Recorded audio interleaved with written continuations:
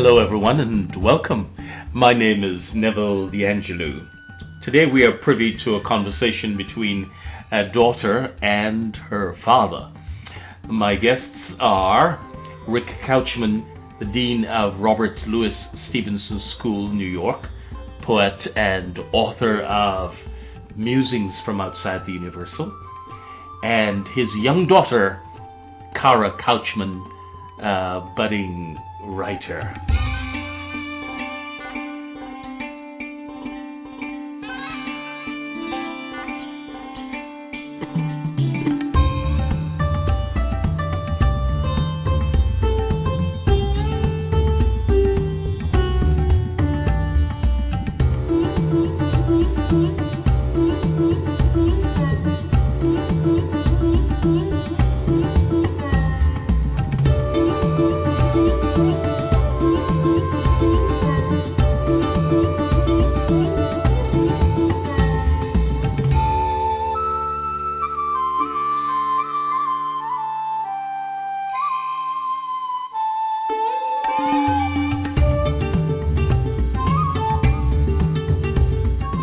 Sit back and enjoy the ride for a few moments of reflection.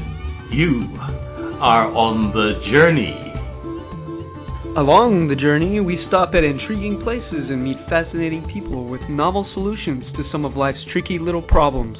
We play a few games too and attract the remarkable characters of 3 classic books: Soundbite Life, Flight of the Fused Monkeys, and Illicet, A Time to Begin Again. All of which you can get in your favorite format from Amazon or Barnes & Noble.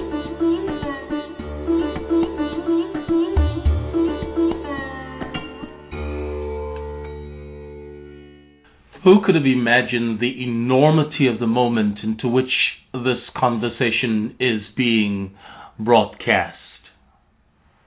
Ric and Cara, thank you for letting us listen in to your conversation. Here is a father and his daughter.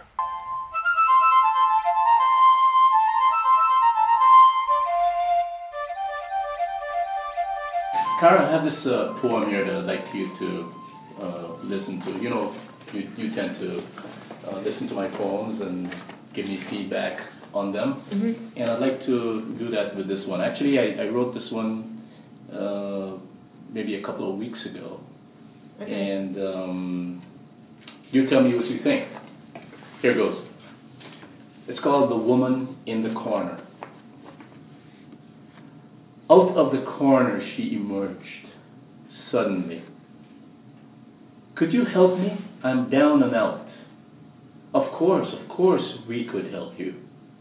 Lowered shoulders, hands in her pocket, shivering from the cold in the dark corner. In the corner, the place of punishment. Put in her place, so to speak, in the corner. Though guilty of being only poor. It was at the corner of the littered street, smelling of decay and sadness and stale piss. In the dark corner she stood, cold, indigent, sent there by us because she was bad. In other words, poor. In the corner, the place of rejection. Of course, we sent you there, so that we do not have to face our guilt. We hate having to look at you, your face, you with that wistful, lost look of the poor. It's for your own good, can't you see? So that we don't annihilate you, crush you. No, not because of what you are, but because of how you make us feel. We cannot stand the sight of you, so we sent you to the corner. In the corner, the place of degradation. No, I am not homeless, you see. I live with someone. I'm just down and out. Who knocked you down? Who knocked you out? Well, it's not as if we don't know. We knocked you down. We knocked you out. Yes, we sent you to the corner. In the corner, the place where dumb asses are sent. $13 in the wallet. We will give her $1. Hell, let's give her the 10. That will make us feel better. After all, it's a 10, better than 1. And we don't need it anyway. Go on, give it to her. There. God bless you. Thank you so much. God bless you. As she slouches back into her corner. In the corner. The place of humiliation and shame. Wow. So what do you think of that one? The whole time I was thinking of like, because every time I go to internship, I pass this old lady in the subway, and she's always sitting there, like every single day, and like she's always sitting like her feet crossed up, she's sitting on the floor, and she has like a cup, and everybody's just passing, and I pass too. But I don't have money to give her, but yeah, it reminds me of that. But she didn't like talk ever. Okay. But I felt like this gave her a voice, which is cool. Right. And you know what's interesting, Cara, is that, of course, this is about a homeless person. But the interesting thing is that the homeless, we have taken away their humanity, so to speak. And we have made them sort of amorphous. They have been depersonalized, dehumanized. I think because it's better for us that way. Because if we don't give them a face, if we don't give them a personality, then we don't have to feel guilty. Or we don't have to feel responsible for them. So we talk of them as the homeless, a homeless person. But, it's amazing how many times as we encounter these individuals on the street, how many times do we pause to say, after we would have given them something, hey, what's your name? See, we don't do that. And that's so unfortunate. Why are you like writing about homeless people so much? Why I like writing about homeless people? Yeah, and taking pictures of them. It's an issue that is really close to my heart, actually. While I was growing up as a child in Guyana, I remember that we would have, people, we call them beggars. We didn't call them homeless persons. We call them beggars, and they'll be on the street, and they will come and they'll ask for stuff. And actually, there was a guy who would hang out not too far from where we lived, almost just outside our front door. And my mother, after she would have cooked a meal, she would, prepare a plate and hand it to me to go give it to the homeless person. And so, that sensitivity towards the condition of people who are poor was instilled in me from a very, very long time. But then, sadly, though, there was a time in my life when this was, I think, when I was going through a time of basically trying to find out, where my place was in this universe. There was a time when I had a very callous attitude towards the poor and the needy. I remember I'd be walking the street and someone would ask me for something, and I would simply look at that person with disdain and just continue along my way. And in fact, I remember sometimes someone would say, could you spare me a quarter or spare me whatever? And I would say something like, hey, you know what? I was just about to ask you for a quarter myself. So I had a very callous attitude towards needy people. As I said, that was a time when I was really going through my own transition and trying to find my place in the universe. But thankfully, I was able to find that place. And, what I realize now is that people, every single individual on this earth, people make sense. Life makes sense. And so when I see someone who is destitute, I feel a sense of helplessness. I wish I could do more. I want to do, all I can to help. And I realize that I'm powerless. And so I do what little bit I can. And I don't get on other people's cases if they don't. It's their business, and they need to feel, responsible one way or the other.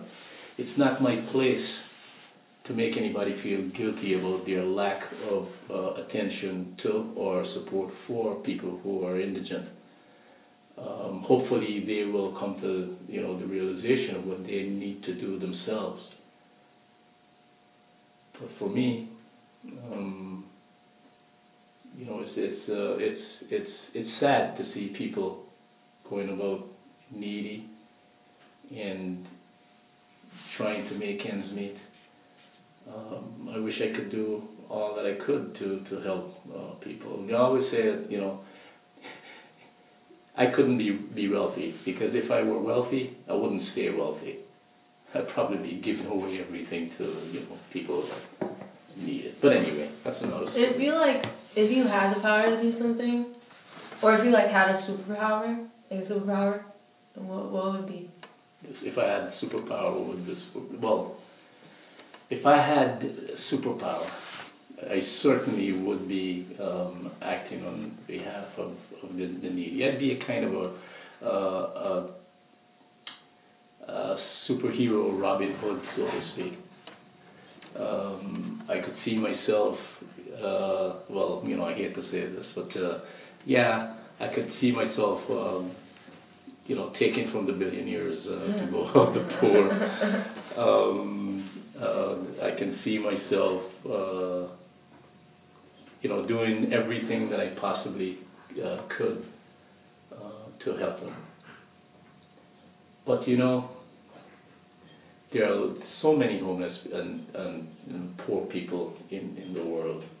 And every time I think of what we call homeless individuals and the poor, I think of my friend Mike. You remember Mike? Yeah, the guy who sits at the church.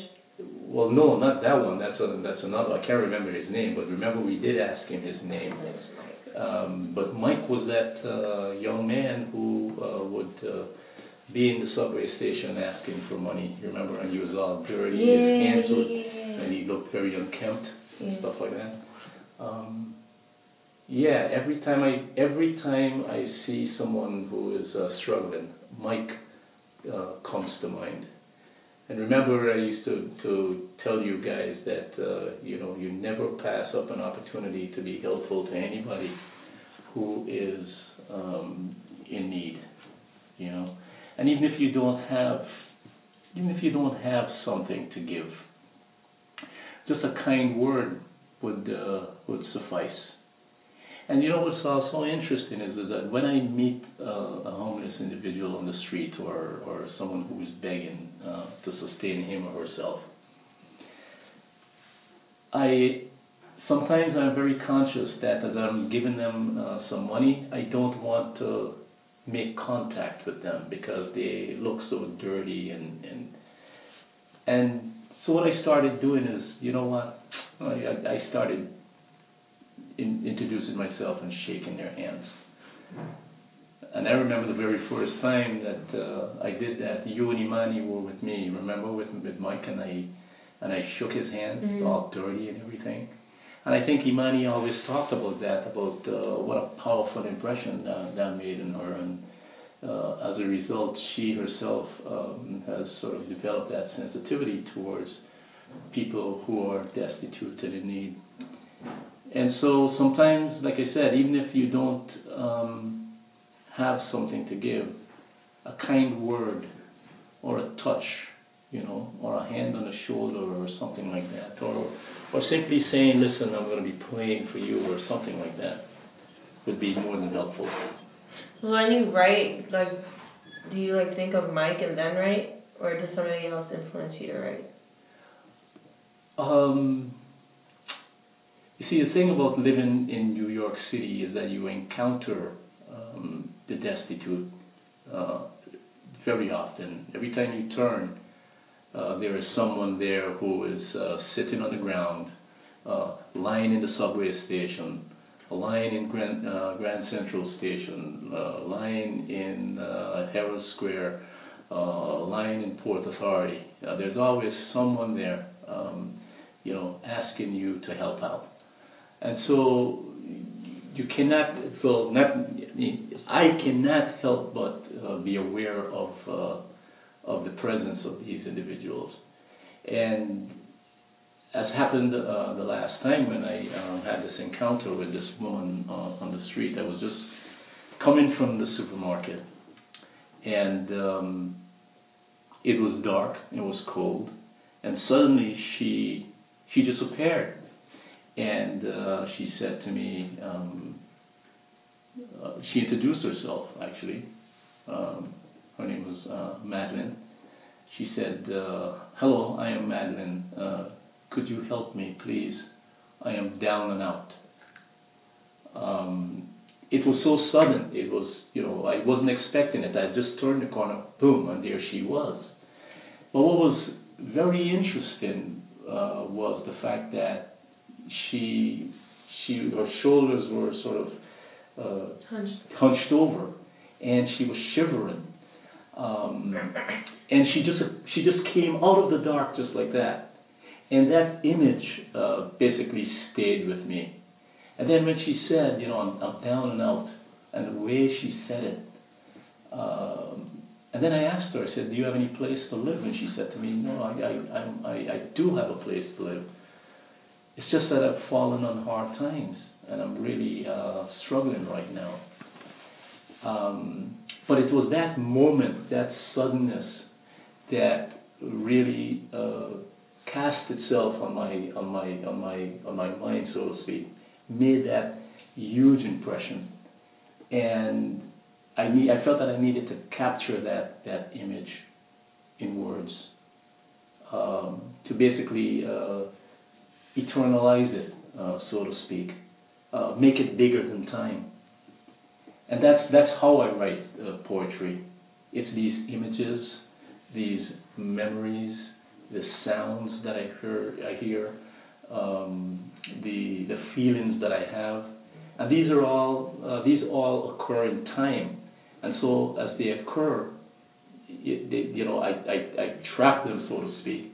I hold on to them, and then I have to enflesh them in words to give them life and to give them meaning.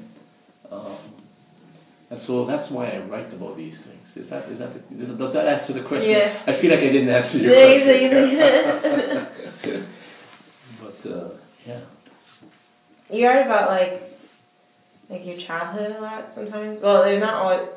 I don't know. They're about you, but they're about each child. Mm-hmm. So do you think maybe you're writing out of experiences that you had in your childhood that you couldn't put on paper back then, of your fears?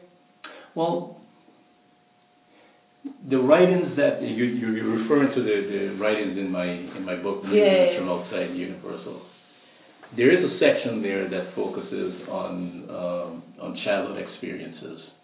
Now, the experiences in the poems themselves, they're not necessarily my experience, because if they were, then they would be mere history. And I'm not writing history or writing about events. What you have is a lot of compressed emotions in these poems.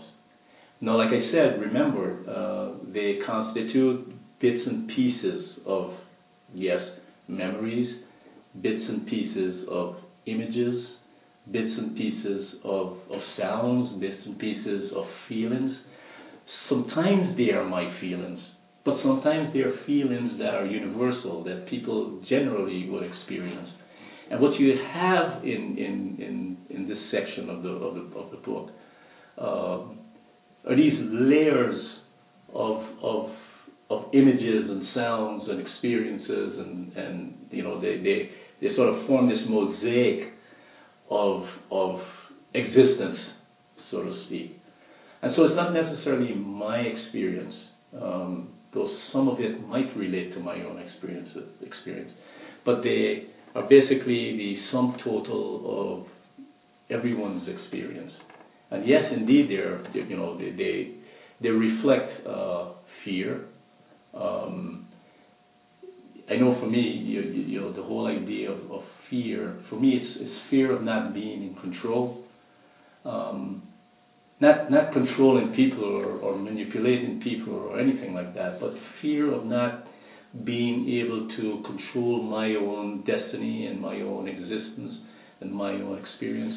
That's basically my greatest fear, actually.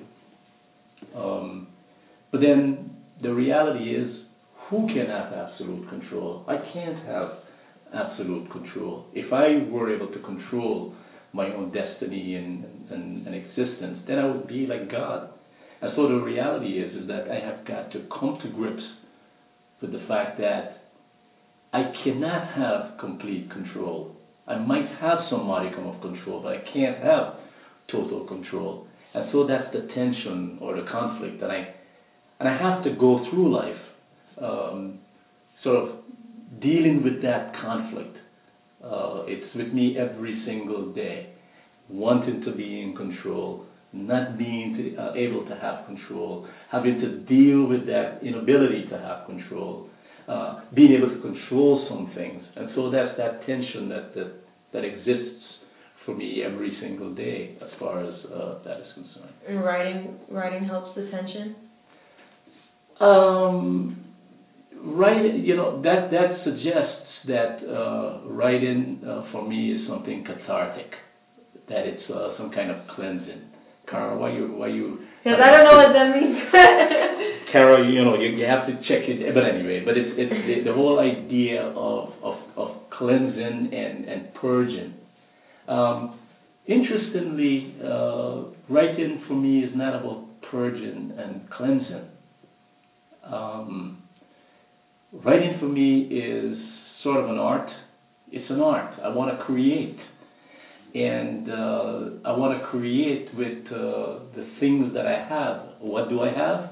Well, I have these images, these visual memories, these emotional memories, sounds.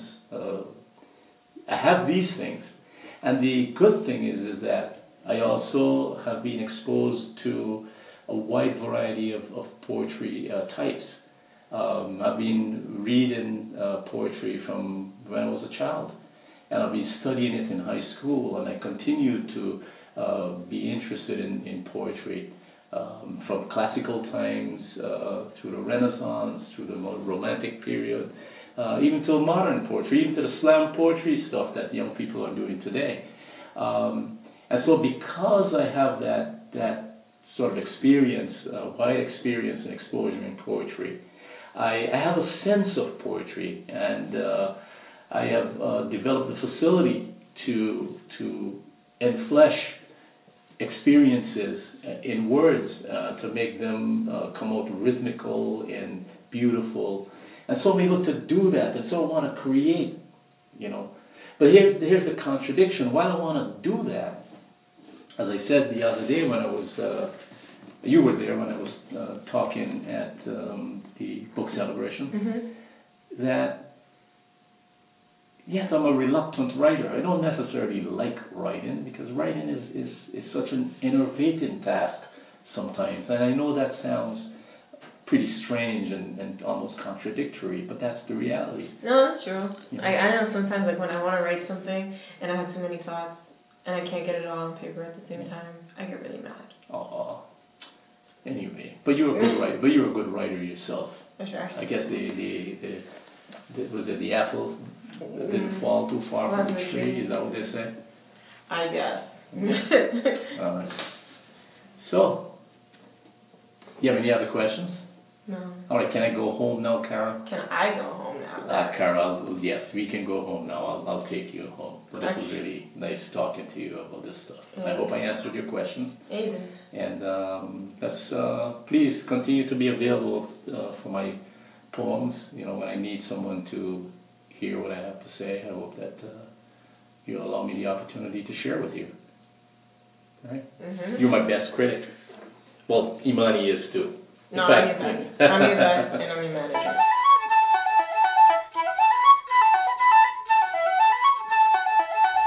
Thank you, Cara. That was Cara Couchman and her dad, Ric Couchman, author of Musings from Outside the Universal.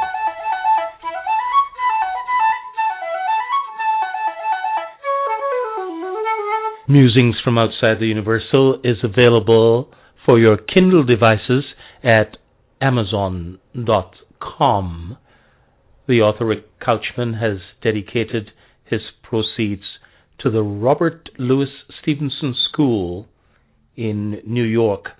I extend enormous thanks to Tim David for the successful launch of Musings from Outside the Universal. Tim David is the 2005 and 2007 U.S. Adult National Skating Gold Medalist. Tim, we hope that you will come on to the journey sometime soon. Again, thank you so much for all that you are doing. As our moment of silence, saddened by the horrific tragedy, we are foregoing the segment that would be on now and the game that we would normally play. We encourage you to reach out. As we reach out, reach out, reach out. Touch someone. Blessed are they that mourn, for they will be comforted. I encourage you, if you will, to check out riosports.com. There's a chapel in riosports.com. You can spend a moment of reflection if you'd like. It's riosports.com/chapel.php or riosports.com. Click on It's Your Life and then click on the chapel. Reach out. Reach out. Touch somebody. One of my nieces who is singing in the background is an elementary student unaware of the tragedy. We will go out while she is singing in the background. Looking forward to seeing you all next week.